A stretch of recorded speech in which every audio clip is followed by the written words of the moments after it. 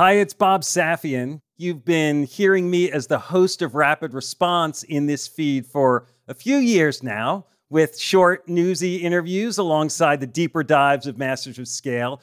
Well, I'm excited to share that Rapid Response is expanding into its own feed. We'll be putting out shows twice a week, focusing on the urgent issues that business leaders are dealing with in real time. So search for Rapid Response in your podcast player and subscribe to make sure you get all our episodes. I'll see you on the other side. The beautiful thing about entrepreneurship is that it's very self-selecting. The people who like dynamic startups are people who love challenges, and they show up to work for those challenges. They get energized by those challenges. So COVID obviously was a good year for Peloton in that we were able to welcome so many more people.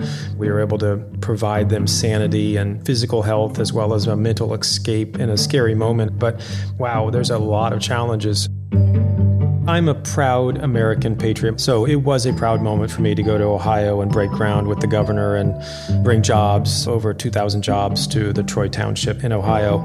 That said, we're still going to have a great relationship with all our manufacturers in Taiwan and in other countries, and it's just part of running a global supply chain. It's smart, it's efficient, you have options. The systemic racism that we've seen in the States for decades and decades is not a political issue. That is a social issue that I believe every Republican and Democrat with a heart can appreciate. In areas where the governments are failing us, business is stepping in, and you're seeing green shoots of success. So who knows? That's John Foley, CEO of Peloton. John appeared with Reid Hoffman on the classic Masters of Scale in 2020, when Peloton's business was being supercharged by pandemic demand. Since then, the company's faced a slew of new headwinds, from product safety issues to investor skepticism. I'm Bob Safian, former editor of Fast Company, founder of the Flux Group, and host of Masters of Scale Rapid Response. I wanted to talk to John because rather than be derailed by the challenges, he and Peloton have doubled down on innovation and ambition. In classic entrepreneurial fashion, the hurdles have served as fuel. John talks about supply chains, regulators, and why he opened a factory in the US. He muses about whether software or hardware is more difficult to produce, and he confesses to being intimidated by the charisma of his own instructors. He explains how Peloton approaches societal issues and how his team balances growth with responsibility. John doesn't see skepticism about Peloton as a sign of weakness. He expects it and learns from it. He sees every challenge as an opportunity to improve.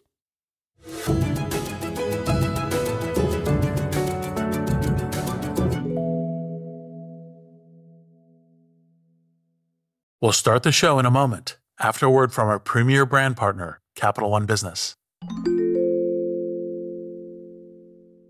I woke up in the middle of the night because I had this nightmare that we were front page news, that we've done the stupidest mistake of our life by making this pivot. That's Aparna Saran, Chief Marketing Officer for Capital One Business, and she's recalling a moment from her previous position at Capital One when she was heading up a team designing a new business card. We had just made the decision to go all in and sunset the prior version of the product, which was honestly the cash cow for our business.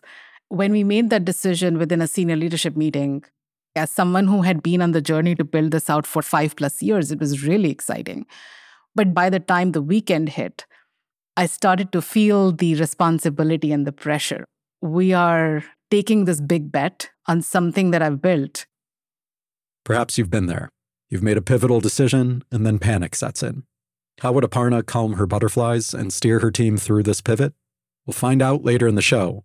It's all part of the Refocus Playbook, a special series where Capital One Business highlights stories of business owners and leaders using one of Reid's theories of entrepreneurship.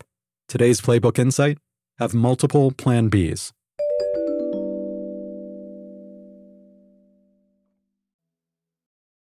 I'm Bob Safian, and I'm here with John Foley, the CEO of Peloton. John, thanks for joining us. I'm super excited. Thanks for having me, Bob. So you were on Masters of Scale Classic with Reid Hoffman last year. Thanks for a return appearance, especially this week as we're commemorating the 100th episode of Reid's show. Your episode was one of the team's favorites.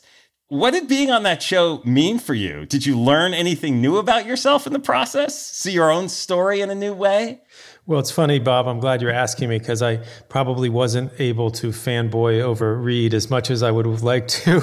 I've always looked up to Reed in lots of ways as one of the great leaders of tech and one of the great human beings. And so it was just a personal joy for me to be in his orbit on his show. So it was a very special thing. Then very happy to be back. Thank you, Bob. Well, in that episode, Reed talked with you about converting skeptics as you grew the business. And you sort of face a new version of that at this moment. The pandemic provided a big boost for Peloton, but recently there's been some wariness about, post-pandemic trajectory. How do you think about the skeptics today? Like, was the enthusiasm of 2020 deserved? Is the wariness of 2021 deserved? What should people understand about Peloton right now? I guess our resilience, and to your point, Bob, that this battling through the objections and proving the naysayers wrong has been in our DNA since the first time I pitched the business to an investor back in 2012. It's wild. A lot of people think it's a rocket ship. And I said, yeah, obviously the pandemic created great tailwind for us. And I do think that fitness is broadly moving into the home as a secular trend that's here to stay. But there's also been incredible headwind that coming out of the pandemic, the skeptics are saying, oh, it was a pandemic story. Well, clearly it's not, but there's a lot of shade being thrown on us for this and slight missteps through operating, like we call it ad gate, where our TV commercial at one point didn't hit the right balance. And there was a lot of mockery and all kinds of stuff. It just makes us feel like we're in a hurricane every day operating Peloton. But it's what we've been doing. It's what the operators and the co-founders and now the executive team enjoy. We like challenges. We like to prove people wrong. We're, have more fire in our belly today than we ever have. And so that's life at Peloton. And it doesn't sound like it surprises you. Like, this is just sort of what you expect. Absolutely. I mean, certainly on the investor, whenever the investors or the analysts are doubting, it's like, well, of course they're going to. That's what they've done for 10 years. There's a term you probably know, show, don't tell. There's another investor, a guy named Michael Carmen up at Wellington in Boston. He'd always say, John, you worry about the E, I'll worry about the P. And so we're just worried about earnings versus the price of the stocks. And so we worry about what we can control and the rest will fall in place. So last spring, the Consumer Product Safety Commission, CPSC, issued a warning about your Tread Plus treadmill that led to a recall. When did you first realize that this surprise was coming? Yeah, when we first learned of a tragic incident involving a child with the Tread Plus, it was a real wake-up call. It's a horrible situation. We were incredibly empathetic and sympathetic. And what happened in those days, Bob, is we realized collectively that Peloton is an innovator in all things fitness. Since we brought the first bike into market, we had shot to meet the bar of safety in the category. And certainly our Tread Plus did. It met every safety standard that the category had. And at the moment when this incident happened, we said, wow, we need to be better than the industry. We are better than this. We can innovate on safety as well as experiences. And that was kind of the aha moment. And so we quickly worked with the CPSC. We did the recall. We got our Tread back on market. We believe the Tread, the lower price Tread, is now one of the safest products in the entire category, with hardware features, software features, and even content safety features where the instructors remind you to take out the key. But it was a real moment. But again, along the journey of building Peloton, these challenges come and we rise to meet them. As you describe the situation and you think about the product development, the dealing with the regulators, are there lessons that you've drawn from this for the future that maybe some of the other entrepreneurs listening here can draw from? Yeah, well, certainly work directly with the government agencies is something that's critical. We I don't want to say tried to go it alone, but we're a direct-to-consumer business, as you know, Bob. So I have a direct relationship with our members. And so I wanted to solve it myself with the community and with my team. And For a couple of weeks, we got on the wrong side of the line with the CPSC because our instinct was to just fix the situation. And I think the learning looking back was more quickly get in lockstep with the regulators. But it was a rocky couple of weeks. As soon as I heard about this incident, within hours, we sent an email to the entire community saying it had happened. And that's the type of action, engagement, and transparency that we have with our community. This one was just a little bit trickier. Right now, there's a huge focus on global supply chain. You've been managing supply stresses from the outset of the pandemic when the demand for your bikes ballooned. You invested $100 million in air freighting.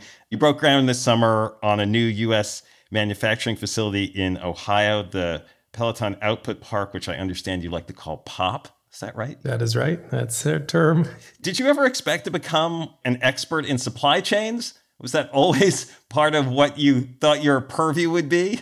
Well, it's funny, Bob. In the very early days, one of my moments of confidence was I know manufacturing beyond what another software entrepreneur might because I worked in manufacturing in Waco, Texas. It largely hasn't had much impact on our management of our supply chain or manufacturing at all.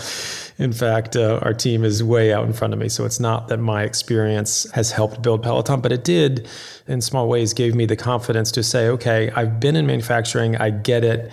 While other pure software entrepreneurs might be intimidated by it, I am not.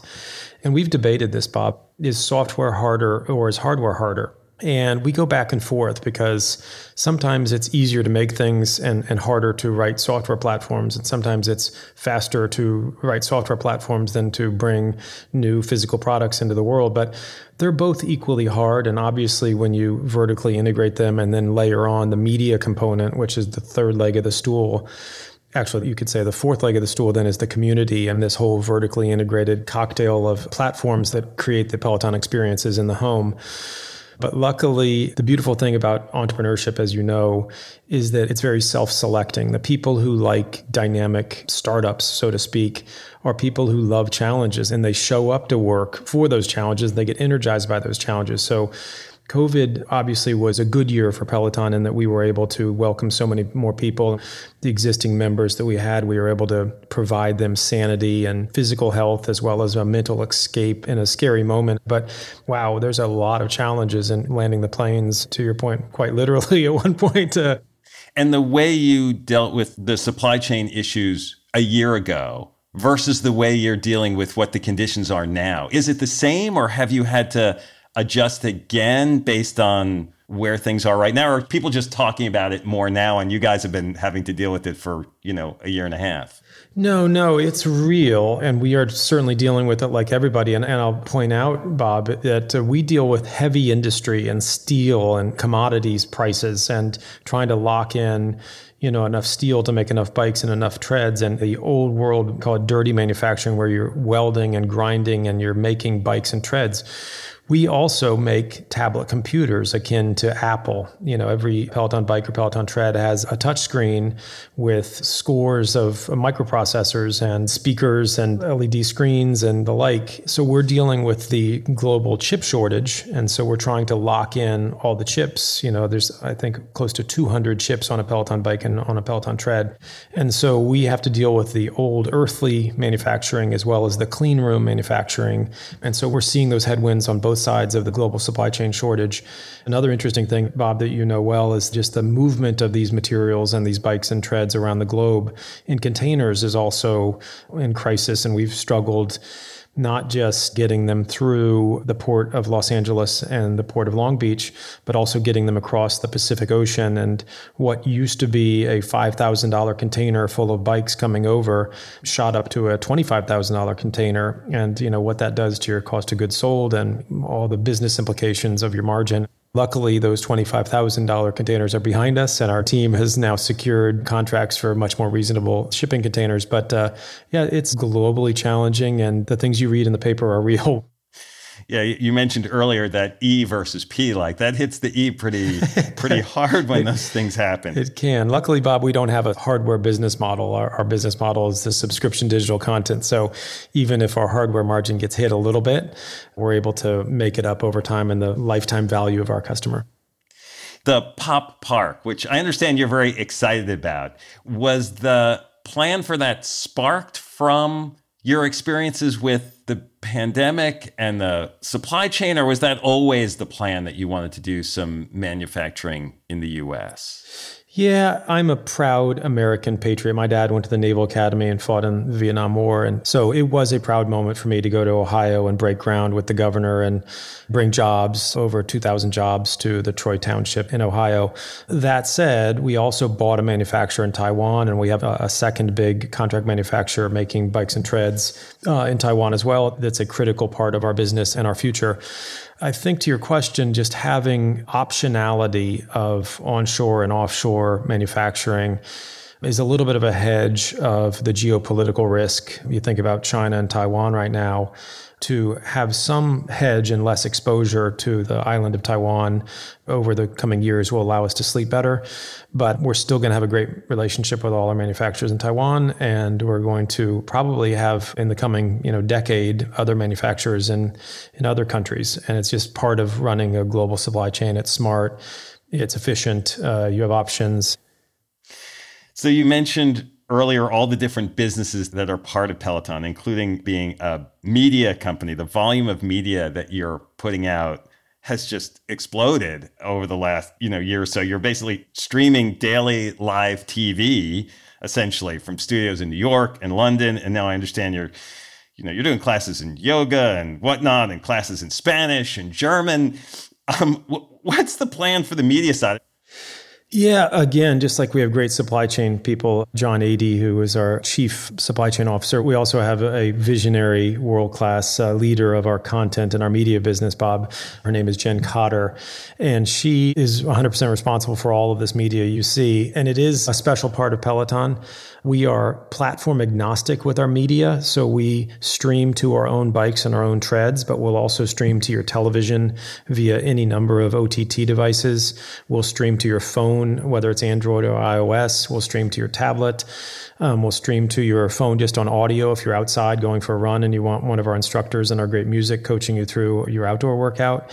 We also call it interactive media, where it's a little bit like performance theater, where you're on the bike and the instructor might, through their interface, see that Bob Safian, it's your 500th ride, and you're going to get a shout out. And Bob in Westchester, everyone stand up and congratulate Bob. 3, 2, 1, great stuff. And you're brought into the class in kind of a very engaging, interactive way that doesn't exist in the old world media platforms. Ours is integrated with our software, integrated with our hardware in some cases, and it's really special, and it's something that we're proud of.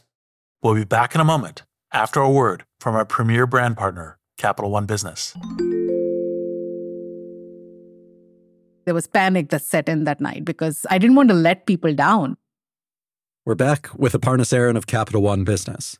She was recalling the time she woke up in a cold sweat, terrified that the new product she had been working on might fail. So the next morning, she sat down and wrote an email. It was Sunday morning, and I said, you know what? I'm going to just share this with my peers. It was very emotional. It was sort of a cry for help. Aparna realized that if the new product didn't take off, she needed a plan B, preferably multiple plan Bs. I'm inviting them to be the thought partners so that we are mitigating as much risk as possible, and we have contingency plans in place as we make this move. You write something like this and your heart is pounding, should I send this? It was a super vulnerable moment for me. But then I was I'm going to just send this. What's the worst that'll happen? It can't be worse than being on the front page of the newspaper. So she held her breath and hit send. What happened next would surprise even her. We'll hear about that later in the show. It's all part of Capital One Business's Spotlight on Business Leaders, following Reed's Refocus Playbook.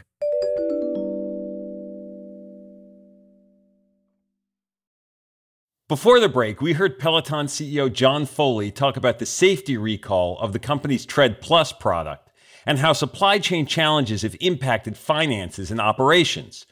We also learned how Peloton's vertical business model has kept the company thriving despite rising costs based on the lifetime value of digital subscriptions. Now, John talks about Peloton's role in society, from Dancing with the Stars to Black Lives Matter, and what he calls the third rail in the membership community. He also talks about the New York tech scene versus Silicon Valley and his aspirations to eventually go into public office. Ultimately, John says how a company conducts itself matters more than any business metric, that caring has to come first. Peloton's become part of pop culture. One of your instructors is on network TV, Dancing with the Stars, Cody Rigsby. I have a family member who's a big Peloton fan who wanted to say, tell John, I love Leanne. Is this something you saw happening, like star making, culture making out of Peloton? We did. We saw it from day one. And the instructors who joined us see it as clear as we do. They know that they are going to be a big global celebrity based on our growth and our platform. And they're ready for it. They're deserving of it. Robin Arzon or Cody Rigsby or Ali Love or Alex Toussaint or Leanne or Ben. These people are incredibly magnanimous and inspiring human beings. And I mean, just meeting them and talking to them at a bar, Bob, you kind of get intimidated because they're just so larger than life and such powerful presences. And I joke when I'm at work and Alex T comes to my desk, I'm like, I can't wait for him to leave because I'm so nervous when I'm around him. They're just incredible human beings. And obviously we're building the platform and in small ways coach them and we give them tools to make great playlists and everything. But it's largely just the power of their own personalities and their own will to be fantastic instructors. Cultural pressures on CEOs have grown. You committed Peloton to contributing $100 million over 4 years to fight racial injustice after George Floyd's murder, a plan that encompasses internal wage increases and mobility efforts and partnerships with nonprofits, as well as content like the Breathe In, Speak Out series. I'm told you kind of mapped out this plan on your own and presented us. Can you tell us how that happened? Were you at home just making notes? Well, let me say that no one does anything individually. It's always a team effort. And I have a fantastic team around me. And it might have been a smaller group than usual over the weekend because I'm sensitive of calling people on their cell phone on the weekend. But there were lots of people involved that weekend. To your question, Bob, I do have a lot of heart and time for this subject, which is making sure that the Peloton platform and the way we do things is having a positive impact more broadly than for our shareholders. And I'll harken back to the business roundtable that, Jamie Dimon is associated with, where I think it was 10 or 15 years ago, they decided that the role of corporate leaders wasn't just to line the pockets of shareholders anymore. No, wait a second. There's more to being an executive at a company. There's more people you're responsible for, your employees and your members and your communities and beyond, and the environment and ESG. And we're gonna be one of the companies that we think is going to be something that other companies can point to and say, Peloton's doing it the right way. And recently we've been saying this term, Bob, is how matters. And we do think how matters. It's not profits at all cost and destroy the environment and not care about your communities. It's the opposite. It's how do you build something great in parallel to elevating all members of our communities and helping the environment. Sometimes these issues can, though, complicate your business when you're making choices about what things you're going to do in a different kind of way. I mean, I'm just thinking back even to, SoulCycle facing a backlash because of connections to Donald Trump that the CEO had to leave in the wake of that. How much do you worry about putting off some customers or potential customers by the decisions you're making about the how? Yeah, that's a great question, Bob. And that is something we spend a lot of time on. We deeply do not want to politicize our brand. You're absolutely right. We want everyone in any political walk of life to feel like Peloton is a place for them. And I'll remind you, I grew up in Texas and in Florida. I went to high school in the Florida Keys, and then I worked in Waco, Texas, and I was born in Houston, and I went to Georgia Tech. Right now, I live in New York City, so I deeply understand the Northeastern elite liberalness. Not that I'm one of them, but I understand that. But I also understand the Waco conservative, and I've got a lot of love for both of those people. And at Peloton, we're trying to make sure that we are a platform that everybody gets on and feels like that there's something for them. But you're right, with the social justice stuff, we made the decision that certainly Black Lives Matter and the systemic racism that we've seen in the States for decades and decades is not a political issue.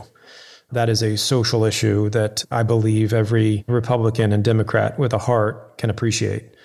So in the same way we celebrate Pride Month, and we don't think that gay rights is a political issue. Beyond that, there are some situations, to your question, Bob, where it starts to get a little more gray, and we are issue by issue, day by day, trying to walk the right line. Yeah, I heard that you've gotten emails from some members of the Peloton community who are in law enforcement complaining about lyrics in some of the songs played during the classes, that those lyrics may not have been as supportive of law enforcement. Like, how do you deal with that level of, of scrutiny?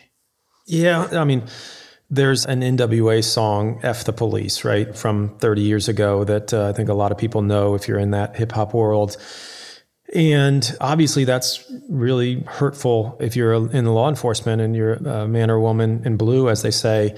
You might think that we shouldn't have that song on our platform, and I get it. That said, trying to suppress creative freedoms of musicians and of our instructors, if they wanted to play that, it's also tricky to say, okay, what gets censored when you're talking about the arts? So you're right, Bob, you're right on the third rail where some of this stuff happens and where these decisions get made. But where I've gotten comfortable with is trying to figure out how we can be transparent. Because when you're in the middle of a class and all of a sudden a really offensive song that just doesn't feel good to maybe your mother's on the bike. I don't know why I'm picking mothers, but my mother does not listen to hardcore hip hop. Let's just go there. And she doesn't want that in her Peloton workout. And I get that. And we do get emails of, hey, I heard this terrible song or the words in it. Where we're trying to get comfortable with is transparency for our riders and our runners and our members broadly is, if you're going to hear a song with a particular message or particular language, we want to make sure that you elected into that you're comfortable with that you know it's going to happen. This instructor is going to play that type of music. Whatever messages might be there. As much transparency as possible is what we would shoot for in that situation, Bob. What's at stake for Peloton right now? Well, to your point about our history of people not believing, we're still on that trajectory. We still have a lot of shade being thrown at us because people don't understand us. But we see that what's at stake is the health of the nations that we operate in and the nations that we aspire to go into. Last quarter, we talked about 2.3 million subscribers, but that translated into close to 6 million members because you and your wife, Bob, might be both riding the Peloton bike or the Peloton tread. 6 million people that were touching their lives, and they're living better, healthier lives because of Peloton.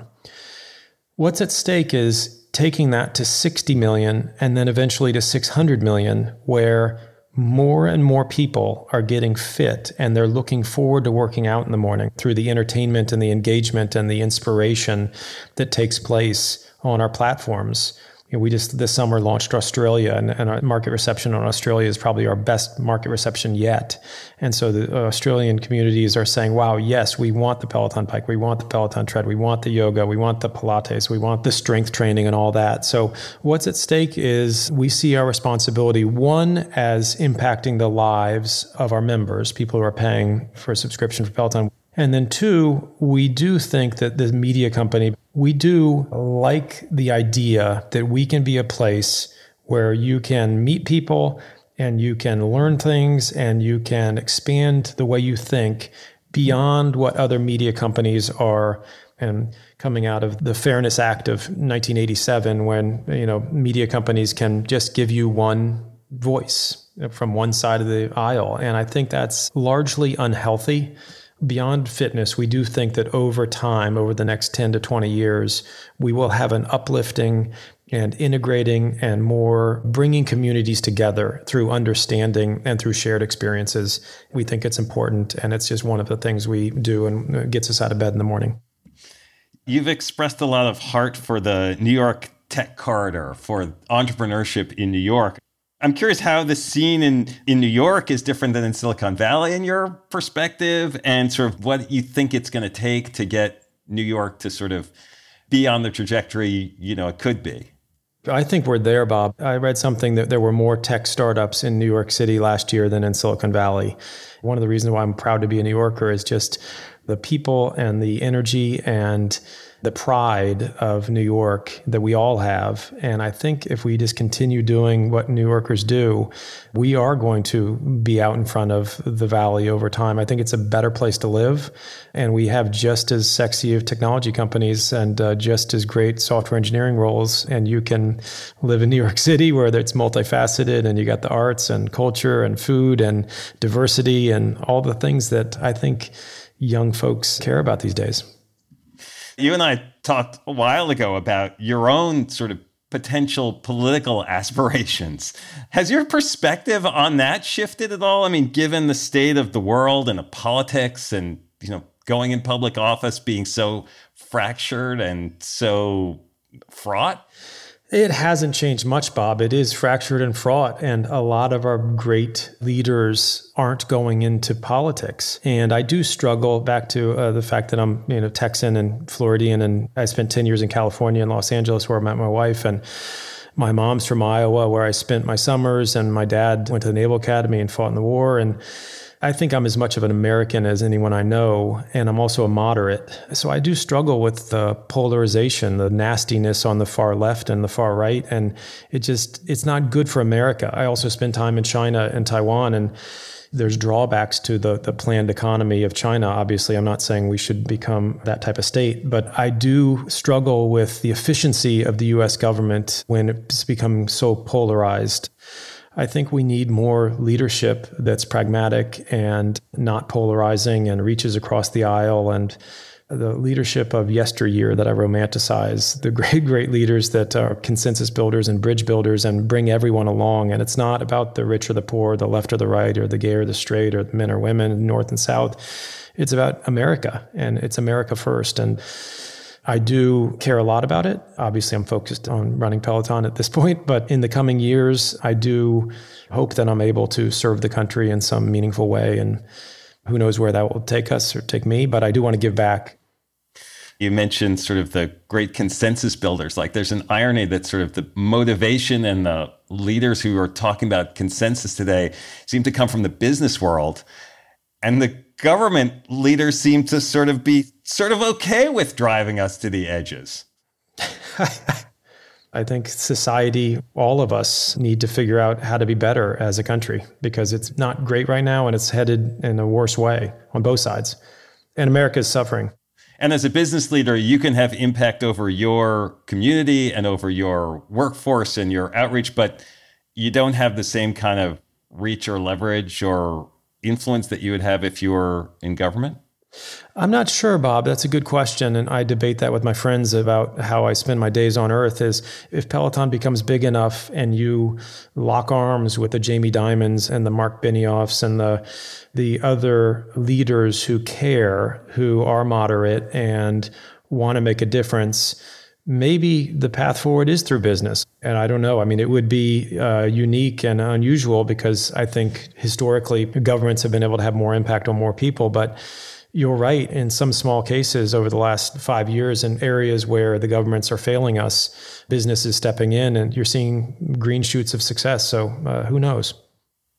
Well, this has been a terrific discussion as always, John. It's always a pleasure, Bob. I will always make time for you and for Reed, two of my favorite people. So thanks for what you do. And now, a final word from our brand partner, Capital One Business. Throughout the day, text messages and emails kept pouring in. Whatever you need, just let us know. We're back one more time with Aparna Saran of Capital One Business. She was telling us about a Sunday morning email she fired off in a moment of panic. Minutes later, her inbox was overflowing, and the support she found wasn't just emotional, it was practical. We talked about detailed contingency plans, and we created our go-to-market strategy. Before we are in full rollout mode, we had stage gates so that we could test and quickly learn and iterate. And within a matter of like 6 months, as we were rolling things out channel by channel, those stage gates would allow us to pivot if we saw something that we didn't like. That day, Aparna learned a lesson that stayed with her. Having multiple plan Bs doesn't just expand your options, it gives you new opportunities. The best way to pivot is actually open doors for thoughtful conversations, because humility in knowing that you actually don't know everything, as well as the empathy in knowing that disruption is always drastic and abrupt, helps you go through that pivot with other people in a very different way. Capital One Business is proud to support entrepreneurs and leaders working to scale their impact, from Fortune 500s to first-time business owners. For more resources to help drive your business forward, visit CapitalOne.com/BusinessHub. That's CapitalOne.com/BusinessHub. Masters of Scale Rapid Response is a Wait What original. The show is recorded remotely using sanitized audio gear. I'm your Rapid Response host, Bob Safian. Host for Masters of Scale is Reid Hoffman. Our executive producers are June Cohen and Darren Triff. Our supervising producer is Jay Punjabi. Our producers are Jordan McLeod, Christina Gonzalez, and Marie McCoy Thompson. Our music director is Ryan Holiday. Original music and sound design by Daniel Nissenbaum and the Holiday Brothers. Audio editing by Keith J. Nelson, Stephen Davies, Andrew Nault, and Mike Gallagher. Mixing and mastering by Aaron Bastinelli. Special thanks to Emily McManus, Sarah Sandman, Kelsey Capitano, Tim Cronin, Charlie Meneses, Adam Heiner, Anna Pizzino, Ben Richardson, Mina Kurosawa, Saida Sapieva, and Colin Howard. Become a member of Masters of Scale to get access to a year's worth of courses and content on the Masters of Scale Courses app. Find out more at mastersofscale.com/membership. Visit mastersofscale.com/rapid response to find the transcript for this episode, and be sure to subscribe to our email newsletter.